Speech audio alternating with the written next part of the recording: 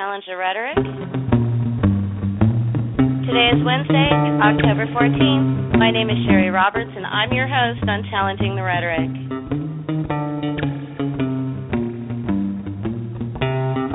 It's going to be a great show tonight.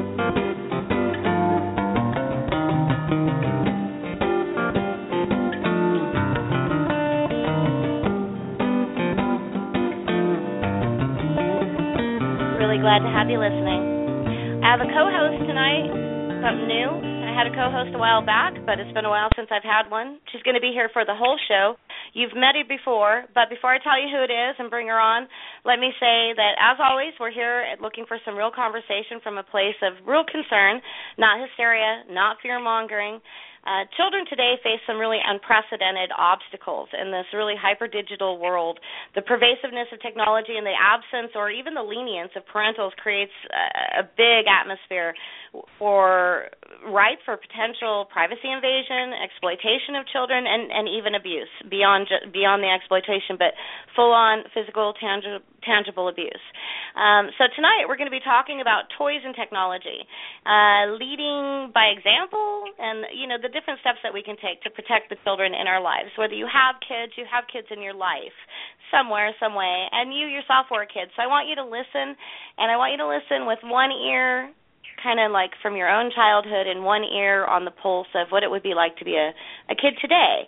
We're not going to have a grill guest tonight, so that we have a little bit of time to tell you about an upcoming monthly series that Challenging the Rhetoric is going to be doing. It's called SOS. I'll tell you more about that with the co-host here in a bit, and we're going to have a whole segment talking about it to fill you in on the details, and we really hope that you participate with us in it, share it, just like we ask that you do for this show. Later in the show, I'm going to tell you who the Liar of the Week is. You can also go to the social media or the website and check out for yourself if you don't want to wait.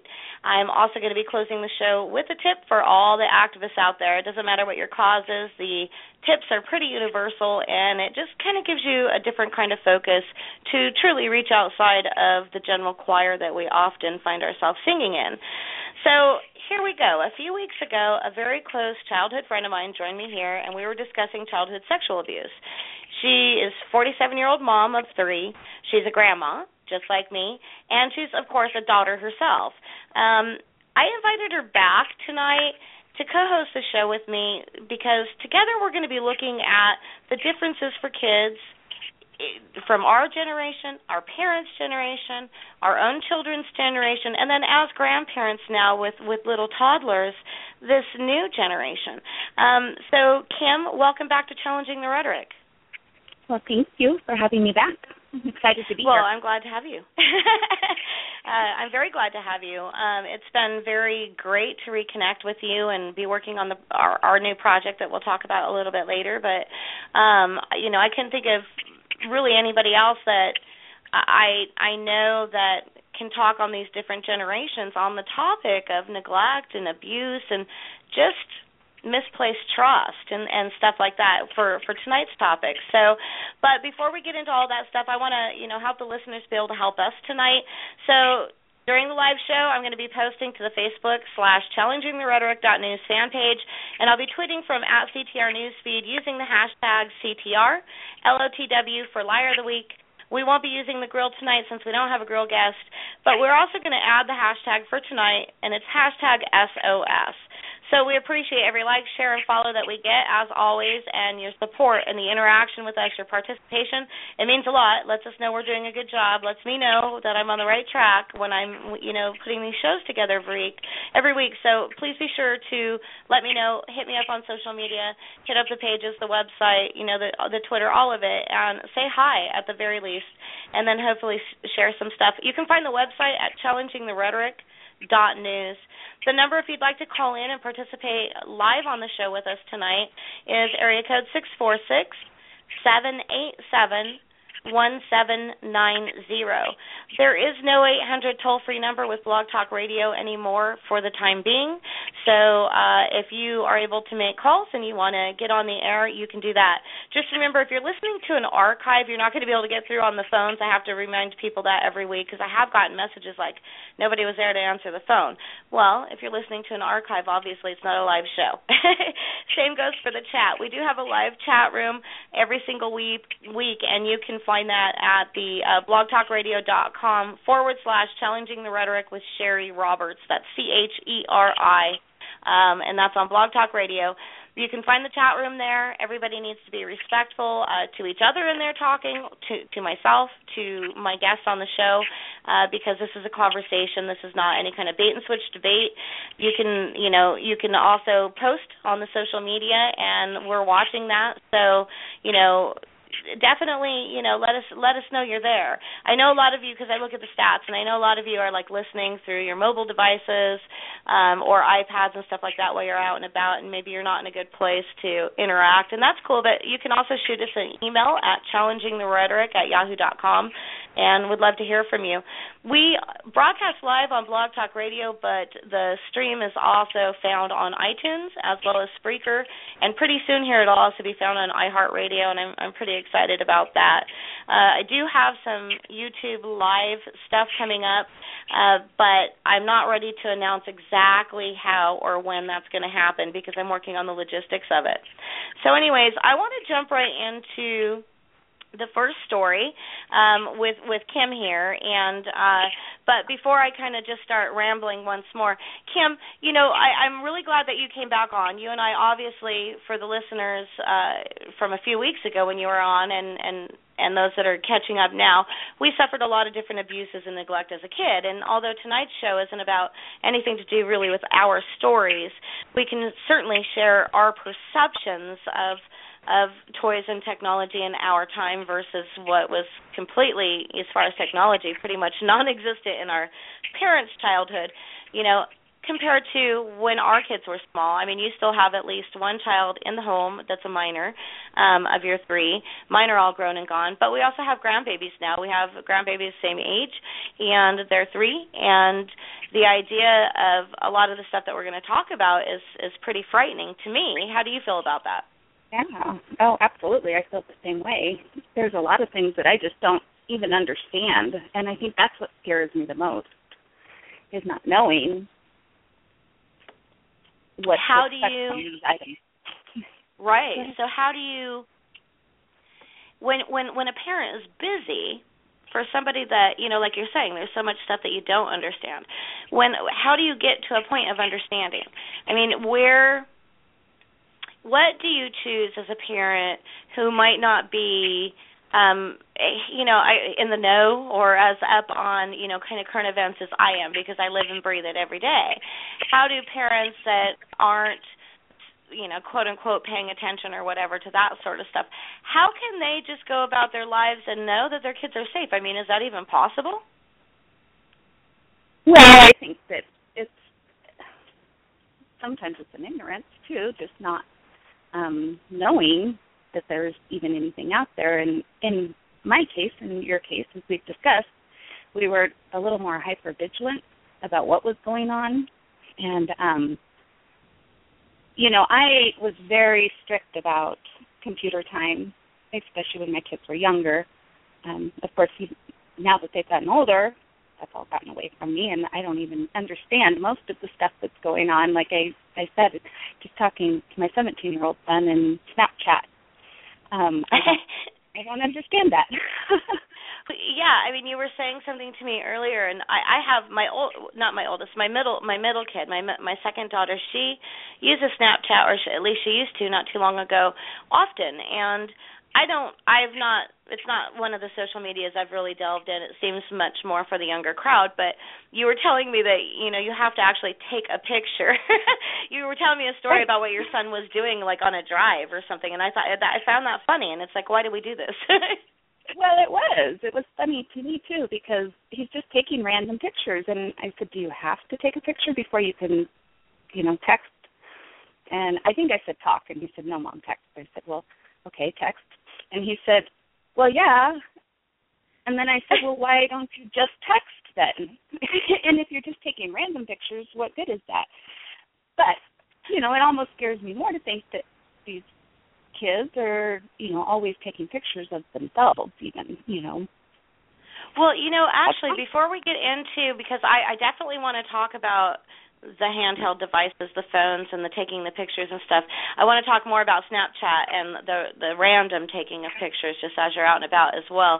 But before we go too deep into that, let's talk about some really little kids and how technology is truly a part of their lives. I don't know about you, but my little grandbaby, my daughter has Baby Einstein on her iPad, and I think it's great actually. But it amazes me that at 3 years old he can actually navigate this. If he makes a mistake, he knows how to get back, he knows how to start it over, he knows how to do each one and navigate in between each little Baby Einstein game at 3 years old. That's just crazy to me. That is crazy. And, yeah, mine is the same way. Yeah, but at the same time, what if a mother, is doing dishes and her kid is sitting on the couch, playing one of these, innocuous children's games that are supposed to be safe, and then suddenly a hacker's in there and they have immediate access right then. And we know that Netgear and other companies have had to come forward over the years, particularly the last 5 years, and admit that millions of people have been compromised through their webcams on their laptops. Years ago when people like me were talking about that, we were painted as crazy, but it actually happens. And the same with, we have the same technology on our smartphones. But what we got going on right now is this, I wrote this story, and it's basically, what does Barbie and Thomas and Friends have in common? And that is a company called Toy Talk.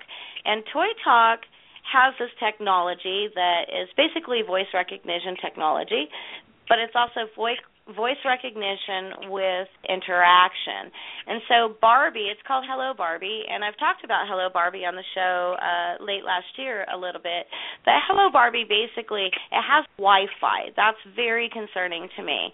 It has Wi-Fi. It's password protected by the parents. A parent has to accept the terms of service via email, and the parents are the only one that has the password. Of course, that's if the parents don't share it with another caregiver or something. However, these Barbies are collecting the child's voice and their activity, how they're interacting with the Barbie, when they're interacting with the Barbie. So first we have the problem with the fact that we know this is a marketing ploy, okay, just at its bare bones basic. It's a marketing ploy. It's a data mining thing. The company even says so, that's part of why they do this. This information is kept on a cloud. It is, CAPA certified. It's supposedly a kid-safe technology. However, in their own terms of service and their privacy policies, there are a lot of caveats and outs that we'll get into in a bit. But so that's the Barbie, right? So on top of the Barbie, Thomas and Friends, it's called, there's an app, and it's Thomas and Friends Talk to You.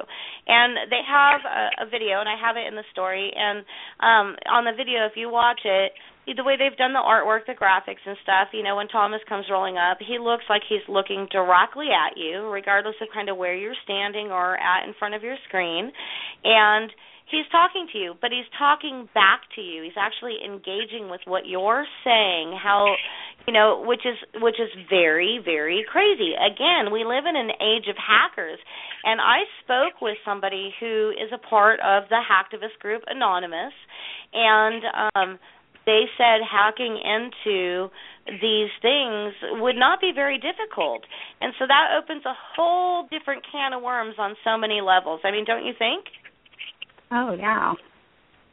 It is scary to think about it. I hadn't gotten to that point probably yet in this, and I think I had seen maybe the Barbie on TV or something, but hadn't thought a whole lot about it. So I'm glad that you're bringing this up and bringing it to light. I think it's important that parents are informed about what is happening out there. Well, you and I played with Barbies when we were little. I mean, we played with Barbies all the time. I mean, it was like the mainstay staple, that and our little kitchen and, with our dishes and playing house and stuff. But, the Barbies, I mean, can you imagine your little, 3-year-old grandbaby now or in a year or two playing with a Barbie that's Wi-Fi equipped, that's recording everything she says to it, and it's actually engaging. First and foremost, psychologically, parents, if you're a parent and you're listening and you are so time-strapped that you need a Barbie to babysit and interact with your child, you need to rethink your whole life plan, because that's just not healthy and good in its own, of its own accord. But aside from that, we have all the disclosures from Ed Snowden about NSA and other governmental spying that's been going on for, at least since 9/11. And so let's say that we know for a fact that they have the cell phone tower simulators and all these other means of collecting data from our cell phones, our emails, our phone calls, blah, blah, blah, blah, blah. So what's to say that they're also not in negotiation just like they were with the wireless companies and the other telecom companies, and they're in negotiation with Toy Talk or other companies like them, and they're also data mining that, because these Barbies with the voice activation and stuff, they're going to pick up sound. I mean, what if I'm a mom or, a grandma, my little grandbaby's here, and say something's, I don't know. I mean, just say I come running through the house after an animal shouting, "I'm going to kill you," because it chewed up my shoes or whatever. I mean, what happens with that kind of information as well, and how is that treated? There are a lot of questions, Kim. But one thing that I want to make sure the listeners know about this technology is it's not so cut and dried simple with the whole Kids Safe CAPA certification and stuff, because in their privacy notice itself, it absolutely says that all of the data that they collect, if they sell the company or choose to give away the company, all of that goes with it. So there is nothing in there that speaks on protecting who it's given or sold to in that event. So that's pretty crazy. The other thing is when I mentioned that parents, well, first let me just say, there are too many people out there, because they won't discuss things like pedophilia and child sexual abuse. There are too many parents out there that will never live their life as a parent with the realization that their spouse may abuse their child. That's just a thing, and we're going to talk more about that in a bit. But we do know for a fact, the statistics show, that the majority of child sexual abuse happens from, like 90% or better, happens from a family member or a close family friend, which means caregivers and stuff like that. So we know that parents oftentimes, maybe they're great and they're not abusers, but we know that if there's a caregiver and a toy like that and there was a need, they wouldn't have a problem giving the password to the babysitter, the aunt, the uncle, or whoever's caring for the child, right? Right. So that they can play with it, interact. Yeah. Huh? Yeah, and then they have total access. Exactly. And so what if it's like somebody that was like in one of our families, and maybe they were into child pornography, and especially with the internet and child pornography being even more prolific, because now it's actually a huge moneymaker for some pretty sick people.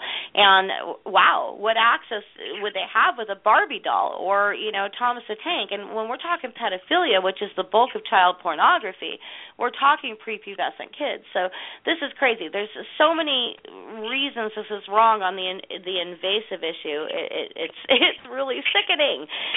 But so on that note, I want to jump straight into kind of why you're here tonight, Kim, and this whole new thing that we're going to do together. And I'm actually going to let you tell the listeners a little bit about it, what it's called and stuff like that. Oh, you are. Did you tell me you were doing that? I know, I'm sorry. I didn't know I was going to. It's called A Sickness of Silence. We call it SOS. Kim, go ahead and tell the listeners a little bit about it. Yes. It's, Cheri and I just have a lot of the same views, and I think it's just such a blessing that we do have these same views. But, sickness of silence is is going to be a support place for anybody who wants to come on and talk, and not only a support, but also a place to get different information. You know what? I am babbling, Cheri, so you have to go because you didn't warn me about Sorry. Basically, Sorry, it's okay. It's all right. Kim is going to be co-hosting with me on this new project called A Sickness of Silence. We call it SOS. And basically what we're going to be doing is it's going to be roundtables. If you missed the show where Kim came on and we discussed our childhoods a few weeks ago, you can find that on the archive on Blog Talk Radio or on the website at challengingtherhetoric.news. However, the new series is going to be a once-a-month series. It's going to be first Thursdays. It's a 2-hour roundtable once a month, and it's going to start at 5 p.m. Pacific, 8 p.m. Eastern for 2 hours. If you can't catch the live show or the whole show because of, your work hours or traffic and driving and all of that, the archive will be available. But on this, Kim and I are going to be co-hosting it together, but we're going to be joined by Sue, who was also on the show a few weeks ago talking on this topic, as well as Frederick Lane on this first inaugural roundtable that we do, who was the cybercrime forensics expert, particularly with regards to child pornography. Kim and I have been speaking with a lot of experts on many levels, including different psychologists, law enforcement people that are kind of first to respond when a call does come in for child abuse and stuff like that. And so we're going to be having other victims, both male and female, to join Kim and I. We're going to have a slew of experts also on the roundtable panel at the same time with us. We are going to have even possibly, potentially, and it's something that I'm actively speaking with some, we may have some pedophiles themselves. And I had toyed with the idea to make a joke and have a sound bite that was like a big boo, because I know that was kind of the reaction by some that heard me say that. But there's a reason for doing this, and there's a reason for us doing SOS. And as we peel back the onion on this issue, it'll become a little bit more clear. Nobody's out to normalize pedophilia. Nobody's out to excuse it or anything like that. But what we are trying to do, Kim and I, is we're trying to create some solutions, because what we went through was pretty crazy, and we realized that there are so many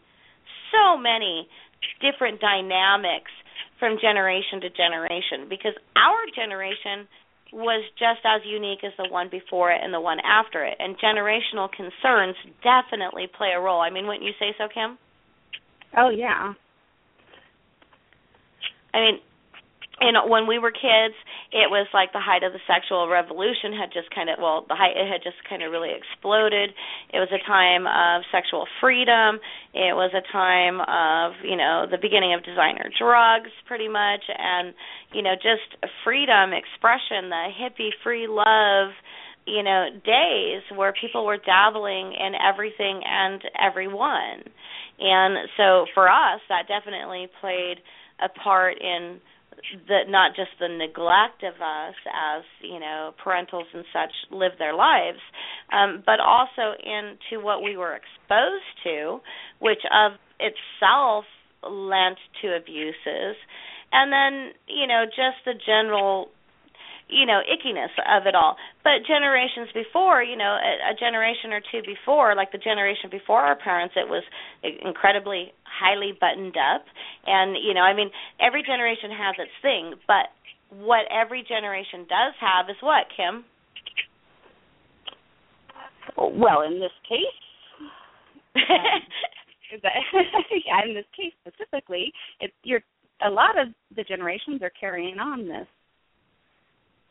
The sickness, and if and if somebody isn't healthy enough to get to the place to stop it, we need to be able to help those people recognize that so that they can stop that. And I have had an interesting. I don't know if you want to explain this or not, but it's been real interesting in my case, because one of my abusers is still around, and I'm still very in contact with this person, and they are very willing and open to talk. to me at this point, and I think that's a really different twist in the whole thing because, it's awesome because we can start this conversation even within the family, even though it stopped within this, within this family. But you never know what's going to happen to affect all the kids in your family. Yeah, and because the prevalence of pedophilia, particularly, a pedophile, not all child molesters are pedophiles, and not all pedophiles actually abuse a child, which we'll get into more on SOS. But the reality for everybody that has a child in their life is that you cannot make any assumption on any relationship you have as an adult of whether another adult is actually okay, because almost all family members of the abusers never in a million years thought that they would do the things that they've done. That's quite typical. However, it's mostly because, in our opinions, really, from the hours and hours of conversations that we've had between us and with other survivors, is that it's because of this silence, which is truly the sickness, hence the name, because we will talk about it briefly when something happens. And I want you real quick before I go into the next segment, Kim, I want you to share, if you would, you shared something with me, with somebody that you had lunch with today, and you had shared about, the whole silence thing of somebody that at a church with a child that there's an ongoing thing right now, and we were talking about how when somebody tells, it's like something happens like briefly for a moment and then nothing happens. Right, and I think that you and I have, and I know I just kind of mixed up two stories in one, so I'll let you clarify that. No, I think you and I felt that way as well. That's what we've talked about is we did come to a point where we told what was going on, and may or may not have felt that we were taken seriously right at that time and thought that maybe things were, going to get better or resolved, which in our cases, after that incident, it did get better and resolved, but it was still not portrayed as being something real bad. I mean, it was more like, oh, you can work it out. If you have a nice family, you can work it out. And I think that was, one of the responses I told you that I felt even being taken to a counselor. So, just that initial feeling like you're going to be heard. I mean, you have to be heard. And I don't know what that looks like. I don't know what my life would have done different if the circumstances would have changed and maybe I wasn't still in a relationship with that person throughout my whole life. But it's very different, too, because you do love that person. And, again, it goes back to, the family part of it. I think a lot of people make an assumption, and we'll go much deeper into this on SOS, but too many, not just a lot, too many people make the assumption that, that these abuses that we're speaking of when they happen, that, as a small child, we know they're abuses. We do not. On that note, let's talk about, not that we ever want to talk about such a thing. We're going to move on to Liar of the Week because it's about a pedophile who is in Denver, Colorado. Lies, lies, lies, yeah. Lies, lies, lies, yeah. Lies, lies, lies, yeah. Lies, lies, lies, yeah. So the Liar of the Week this week is Albuquerque Public Schools because they hired a child sex offender or an alleged child sex offender as a deputy superintendent of schools without completing a background check. They hired him over this past summer.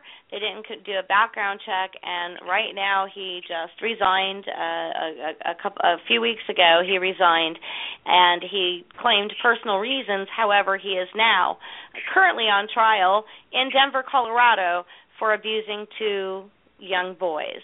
And his name is Timothy Jason Martinez. He often went by Jason. And this man was the deputy superintendent of schools, access to kids at all times. You know, we have pedophiles everywhere. We have them within our government. So when NSA is collecting data, what are they collecting with the kids? Who has access to it when we know children are sexting at such an early age and stuff? This dude had all this access to the schools. He's now back, you know, like I said, on trial in Denver, Colorado, where Kim is. And, you know, here in Albuquerque, New Mexico, he's back working with kids because they didn't do a background check. His crimes were reported back in 2013 when the first charges for the child sexual abuse were laid on him that he's now in trial for. And then the public school systems across the country, they are tasked with the care and the safety of our kids. I don't care if it's public school or private school. When you are a caregiver and an instructor of a child, of a minor child, and their time is with you, you are responsible for them and what happens to them. My oldest daughter, and her sister, but it was one of my oldest daughter's teachers, and I can't remember whether it was math or science, but it was big national news. He actually took off out of state with one of his students that was my daughter's age at the time, and it's just sickening that these things happen. So we don't really have any more details right now about this Timothy Jason Martinez guy, but the fact that Albuquerque Public Schools hired him on, brought him in, the school term has began, he has access to children. Here he was charged with something back in 2013, and he is now literally on trial in Denver. Now, if he gets exonerated, he gets exonerated, but a background check should always be completed before we bring anybody into positions of any kind of authority or proximity to children. I mean, school bus drivers in many states only need to have like a 7th or 8th grade education. The background checks are relatively minimal there too. I mean, it doesn't matter what the situation is. I mean, that's just crazy. This is in your hometown. Have you heard any like news about this, Kim?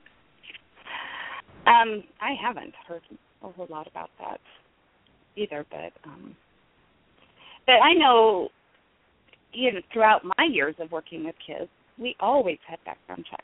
I mean, you didn't step foot into a Sunday school classroom without a background check. That was just the way that it always is. And, you know, I know that the public schools, sometimes funding seems to be issues or, you know, whatever the issues are, but it's our kids' safety, and that does just break my heart that it does slip through the cracks, because I know it does so much. Right. And all the school districts. And, yeah. Well, okay, so our liar of the week, you know, with the Albuquerque Public School Districts and for hiring Timothy Jason Martinez as their deputy superintendent, and here he's got charges for child sexual abuse, and now he's, you know, in court. So that's public schools. And private schools are really no different. But let me ask you something, because you have worked over the years many, many times in abundance, actually, with children's ministries and church, with kids specifically in the churches that you've been a member of the congregation. And what about churches in those capacities? Are they doing background checks with the Sunday school teachers for kids and stuff? Yes, if they were coming to do work specifically with the kids. Now, there are times, you know, like special things would come up, maybe a Christmas pageant or something, and then there would be extra parents and extra people around. They weren't always background checked, and it always concerned me. I had another issue with one of the places that I worked at as well, that there were so many different people that could wander in and out of our children's ministry because it was the path to the fire room. And so we had, you know, people in and out all the whole morning, and it was always a concern for me. I always had an issue with that. But yeah. Go ahead. How do you make people understand that this really is important? I mean, yeah, it's when my heart is so for children and wanting to protect them. I think I take on more of a trying to protect them and shield them, and I have shared this with you, Cheri, as well, that you know, I need to take more of a an educating stand, not just try and protect and shield, because we can't do that anymore. We're not always going to be around to protect and shield our kids, so they need to know what to watch for, and so do the parents. Yeah, actually, I've been doing a lot of research because there is a lot more out there today for parents and their kids than there was when we were children, especially in the way of books. And if you're a parent or you have a child in your life, I definitely, implore you to go to sicknessofsilence.org or .com, either or. It'll take you to the same place, Sickness of Silence. And there's a lot of info there already. The website's still being built, but there's plenty of info there already. It gives you information on incest and pedophilia. There's information on grooming, and there's information on child pornography. There's information on the laws like Aaron's Law and other legislation out there. There's resources that are being built right now. There's some there, and some of the ones I was speaking on with regards to kids is there's several books, and there's a couple that I've actually checked out myself, and one of them is called Denial, The Sexual Abuse Wars by Sylvia Fraser. That one's not for kids, I'm sorry. That one's for adults, and that's actually a really good book because there's so much denial, and I say with regards to anything, with regards to mental illness and so on and so forth, that denial is the disease. It is the overriding disease where people cannot function enough to be well because of the denial itself. But the recommended books for kids thus far, from what I've checked out, Kim, is there's one that's called No Means No, Teaching Children About Personal Boundaries, Respect, and Consent, Empowering Kids by Respecting Their Choices and Their Right to Say No. It's by Janine Sanders, and also I Said No, A Kid-to-Kid Guide to Keeping Private Parts Private by Kimberly King. And I think both of those are a really great start because one's addressing other adults and one's addressing kids, because a lot of children, they don't have to already be abused to have this issue and problem themselves, but a lot of sexually abused children particularly, will also sexually abuse children that are even their peers if they're bigger or stronger than them, and can intimidate or pressure, but particularly children that are younger than them, as Kim and I both experienced. So, those are some good books, and you can find links to them on sicknessofsilence.org under the Resources for Parents tab at the top. But we got a lot of stuff going on there, and there's a blog. There's going to be articles there. Me and Kim's, we have a brief synopsis of our story, what brought us together, why we're doing this. Our story is a little bit unique, as we shared on the show that we did a few weeks ago on this topic. Kim and I, we were off and on best friends from the age of about 3 or 4 until around 12.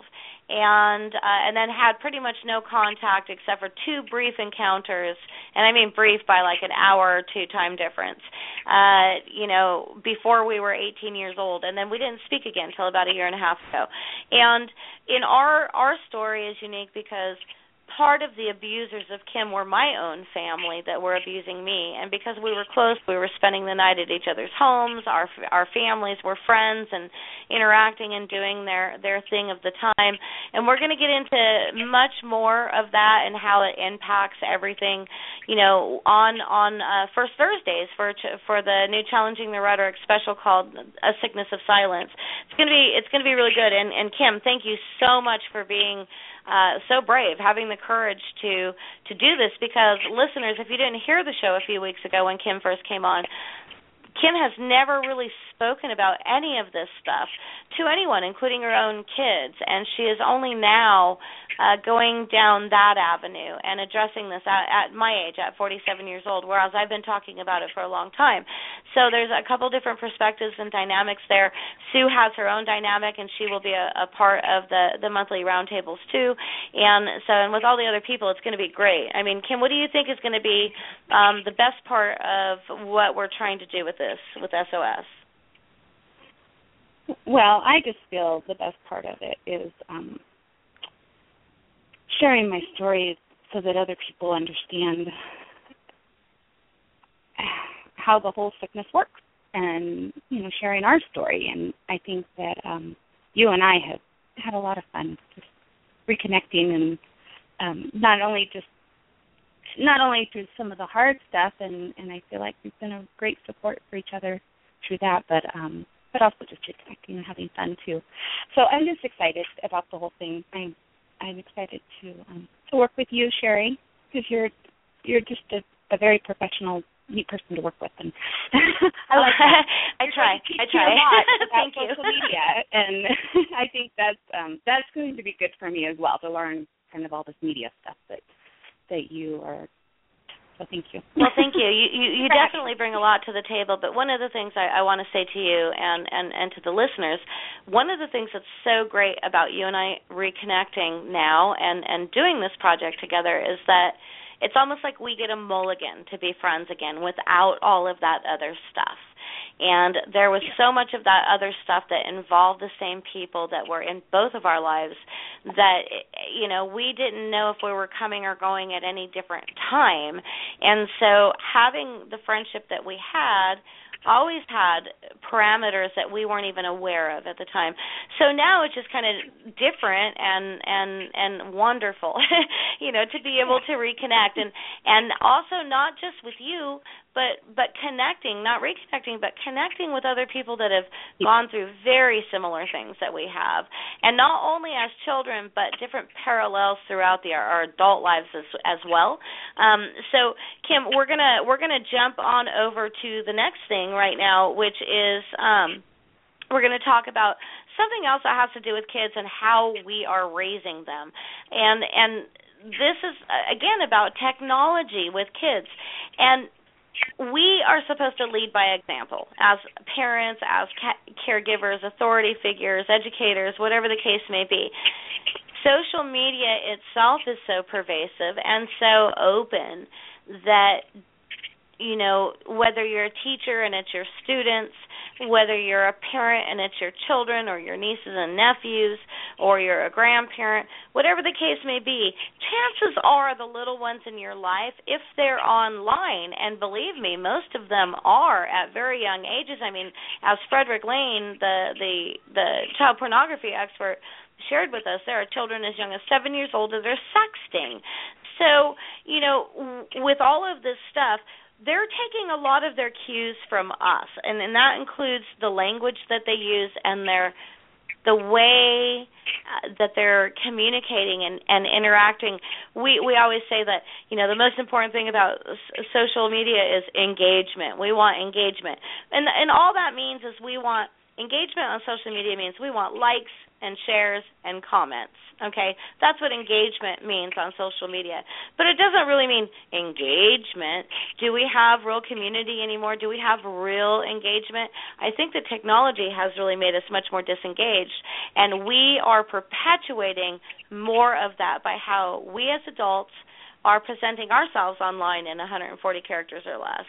And so, sometimes we often play the semantical game because we can. We're not face-to-face with people, and so we can be quite rude. And I find it ironic when someone who is often inappropriate pridefully argues in favor of their own facetiousness, which means inappropriateness. And if I want to add to that, I can add some sarcasm and just say, duh. But that's how we talk to each other in the social media land, which the majority of people, if they are, online, if they are quote-unquote wired or wireless, this is how they're engaging, quote-unquote engaging. This is what we're teaching our children. So now we're giving them Wi-Fi Barbies. Now we're giving them Thomas the Tank Engine that's talking right to them and with them and not just at them anymore. We're giving them all these basically synthetic interaction and showing them that not only, and this is really what it comes down to, because we're hurting the kids by how we're behaving online, because again, lead by example, right? And so we sit there and we rail over free speech, but we're failing to teach the importance of appropriateness. When we went from compassion to tolerance, and we started teaching tolerance in school, well, all we did is we taught our kids that it was okay not to care, just to tolerate it. No compassion anymore. Oh, just tolerate it. But then it got even worse than that. And then we started teaching people that it's not only okay not to care, but you can also be a real asshole about not caring. And that's okay too, and what are we really doing here, Kim? I mean, what are we truly teaching our kids? What are we saying? Yeah, no, I totally agree with that. Something I just wanted to say first as I was thinking about it as you're talking is my son always says to me that he can't ever judge what I'm really saying whenever I text. And I think, so I find that funny. I call that the mood of the moment, but yes. Right. Yeah, because I guess because I have always been tried to be engaging with my kids when they're talking to me. If I just say one or two words to answer what they're asking or to ask what they're doing, it's coming off as me being like mad or some. And I don't quite understand that either. How they get that from that. Well, I'm sure that when our parents asked us things that we didn't want to talk about for whatever reason, we came off mad too. Right. But I think that what I was saying is I think that that's the difference in, what people are thinking. So if we meet somebody and exchange phone numbers and then just text each other and don't ever talk again on the phone or don't ever see each other or, how can we really build a relationship that way? Just over technology. I mean, I don't know. It doesn't seem possible to me because I know you've got the little smiley faces and all that stuff, but you can't really. There's no emoticon or emoji or anything in the world that is going to truly convey feelings. I mean, Facebook is they're beta testing right now, and pretty soon instead of just a like button, we're going to have these other buttons like a dislike and a angry and a sad and all these other buttons that are going to be coming out. I think it's called Facebook Feelings or something like that. And I mean, it's going to open its own can of worms, I'm sure, as anything does with technology. But I think. Go ahead. Yeah, we're not teaching them to connect. I don't think we're teaching our kids to connect these days. And on a real level, it's all just electronic based. Is how they're connected. Right. Well, speaking of electronic connection, I want to take a pause in this, and we're going to come right back to this topic. I want to let the listeners know that, we are on Twitter at CTR News Feed, and I would like it if you would hit me up, follow me there, follow the show there, and then we can, interact on Twitter. I use Twitter a lot, so if you want a quick path to me, that's a great one.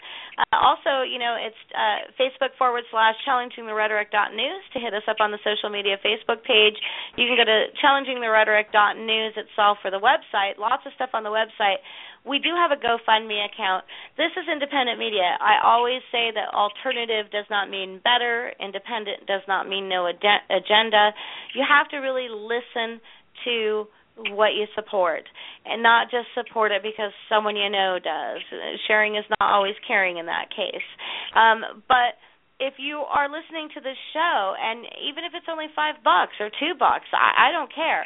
It's independent media. It costs me money every single month to do this show, not just for the airtime, which Blog Talk Radio and the other platforms do in fact charge for, but it costs me money for graphics. It costs me money for the website. It costs me money for lots of stuff, and I do this because it is a labor of love. But if you love me and you love Challenging the Rhetoric, you're going to help me out. So hit me up on GoFundMe.com/CTR News and shoot me $1 or $2 or $5 or $100. Who knows? I will love you. I'll talk about you on the air. E. Michael Silikowski and Dr. Vivek Segal, who is going to be the girl guest next week, by the way. We're going to talk about Obamacare. We're going to talk about sham peer review and all that sort of stuff. They are ongoing contributors of the show. It is because of them that I have been able to keep doing this week after week and all the components, including bringing on this new series. Because Challenging the Rhetoric is challenging the rhetoric on every aspect of kind of the world and life. And so as we expand, we're going to be challenging the rhetoric in its own shows on many different topics like SOS. So that's really good to know. So, again, every $5 helps, and that is GoFundMe.com/CTR News. We also, I could use some help with contributors. If you would like to write a story, submit it to me. If you want to know, what I'm going to be talking about each week, send me an email at challengingtherhetoric@yahoo.com, and if I know, I'll let you know and we can work something in. If you do submit something to me, it does go through an editorial process. Sometimes the process is relatively quick if you submit something that is relevant to an upcoming show. It doesn't always work that way. I know as a freelancer, when I submit stuff out there, it can be 6 months before I even get a no from somebody, let alone a yes. So please be patient, but that's challengingtherhetoric@yahoo.com, and I really very much look forward to your contributions, and I would love to get a bunch of them up there. And that includes not just written articles, but that includes graphic stuff, that include like memes and infographics. That also includes photography and videography. If you write political poetry, hit me up. It doesn't matter.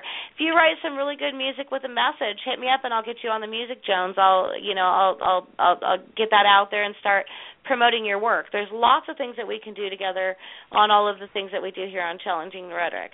So anyways, Kim, back to what we're talking about. With all of this stuff and how, we're leading by example with the kids, and it's kind of hard when there's, these technology generational gaps, and, pretty soon our children surpass us on everything, and they have these things in their hands that we don't quite understand ourselves. So if we don't understand the capability of these things that our children have, then obviously we can't understand the harm that capability can cause. So how can I, in Challenging the Rhetoric moving forward, how can I get parents more aware of technology is not always good? Yeah, I think, gosh, people send us some suggestions on No, I mean, I've always tried That's a good idea. If you have suggestions, if you have parenting tips on how to deal with the technology, specifically the types of technology I'm talking about with Toy Talk, the company Toy Talk, you can go to toytalk.com and find out more about them, or just go to challengingtherhetoric.news and hit up these stories. All the links are in there with the info. But they're not the only company like that. I mean, there's so much pervasive and invasive stuff, and it's just crazy. So parents, please shoot us an email at challengingtherhetoric@yahoo.com and tell us if you have suggestions on how to protect your kids. It is not as simple as just don't let them have it. It's not that simple. We can't have these blanket statement answers, because they are not answers. They are not solutions. They only perpetuate the problem more, because when you don't give a child something, a lot of children will simply rebel because of that and that alone.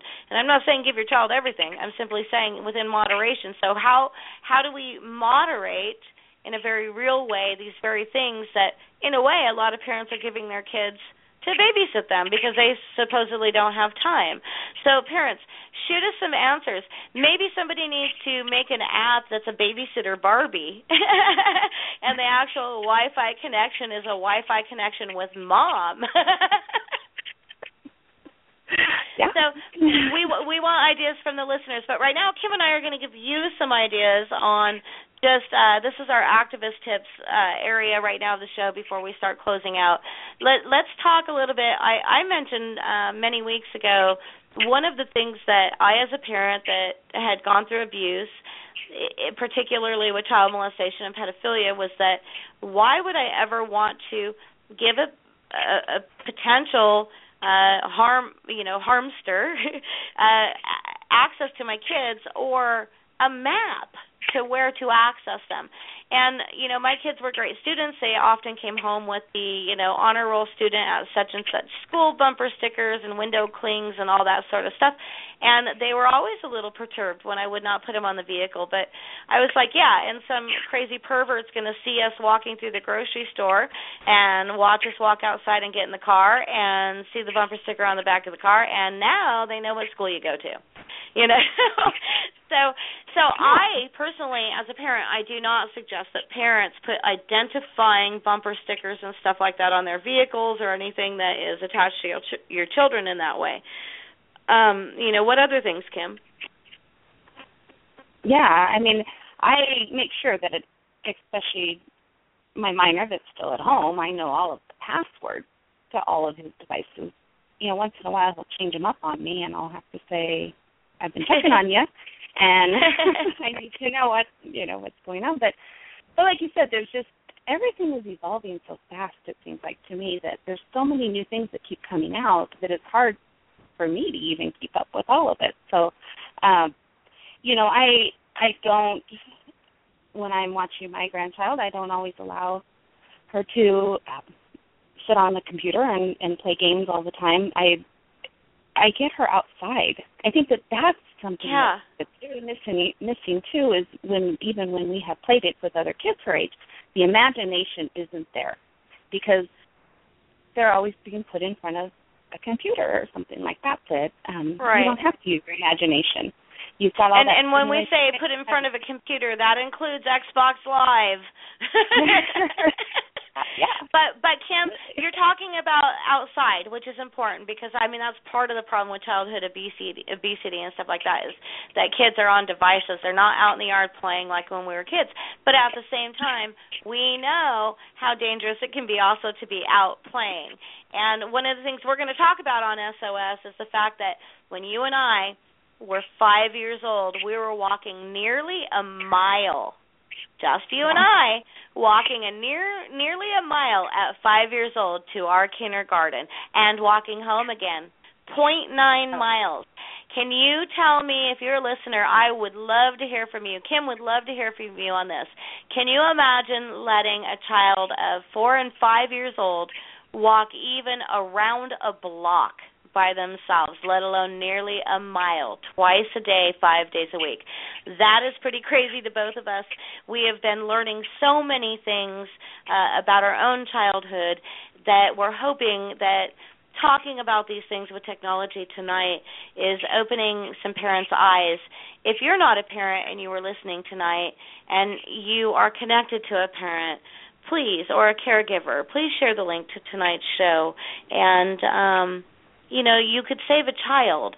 I can't tell you how many times, whether I was outside, off on a walk because the parents told me to, and a pervert pulled up and tried to get me in the car or expose themselves to me, or at a public park and walking home. There's a park in Colorado called Washington Park. Kim and I, as very tiny little girls, when she would come over to my house, we would walk to and from, in and out of this park for my swimming lessons. Didn't matter the weather. It was the weirdness. Who does that? These are questions that we all need to ask ourselves. Don't buy your kids a Wi-Fi equipped Barbie with voice recognition. Ask yourself as a parent or a caregiver or a grandparent or a gifter, why would you want a child to have such a thing? Kim, can you think of any conceivable reason for a child to have a small child? Think of the age that is Thomas and Friends and Barbie. Come on now. No, I think that an old-fashioned Fisher-Price recorder that they can sing and then listen to themselves in is perfectly fine with me. Yeah, it's not any less entertaining as it was for us as kids. It really isn't. It is us as adults, consumers. We are consumers. We stopped being parents the minute our kids started stomping their feet and saying, I want, because so-and-so has. Right. We bow down to less than peer pressure of our children. That's a little ridiculous. Kim, thank you very, very, very much for coming on again with me tonight. I look forward to the very first roundtable. If you're listening tonight or you're listening to an archive, please mark your calendars for Thursday, November 5th. That'll be the first A Sickness of Silence SOS Roundtable, 2-hour special. It's going to be an ongoing series once a month. Kim and I are going to be co-hosting it together. We're going to have a huge roundtable panel of other survivors, both male and female, as well as experts, and maybe even some of the offenders themselves. It's going to be pretty interesting. We would love your support and your interaction because this is all at our own peril and at our own emotional distress. We are doing this to save a child, and we know that you want to save a child too, so we really invite you to participate with that. Don't forget to go to the website, challengingtherhetoric.news. All the stories we talked about tonight and then some are there. You can find them in the right sidebar along with the GoFundMe link, gofundme.com/CTR News. Find us on Twitter at CTR Newsfeed and on Facebook, facebook.com/challengingtherhetoric.news. I love you guys. I really appreciate every listen, like, and share, not only for this weekly show here every Wednesday night at 6, and I will be back next week, so please be back with me, but also on the new one on First Thursdays. Mark that in your head, not just on your calendar. First Thursdays. The first one is November 5th, A Sickness of Silence. Thanks for joining us on Challenging the Rhetoric. Love you very much. I appreciate every listen. See you next week. Bye.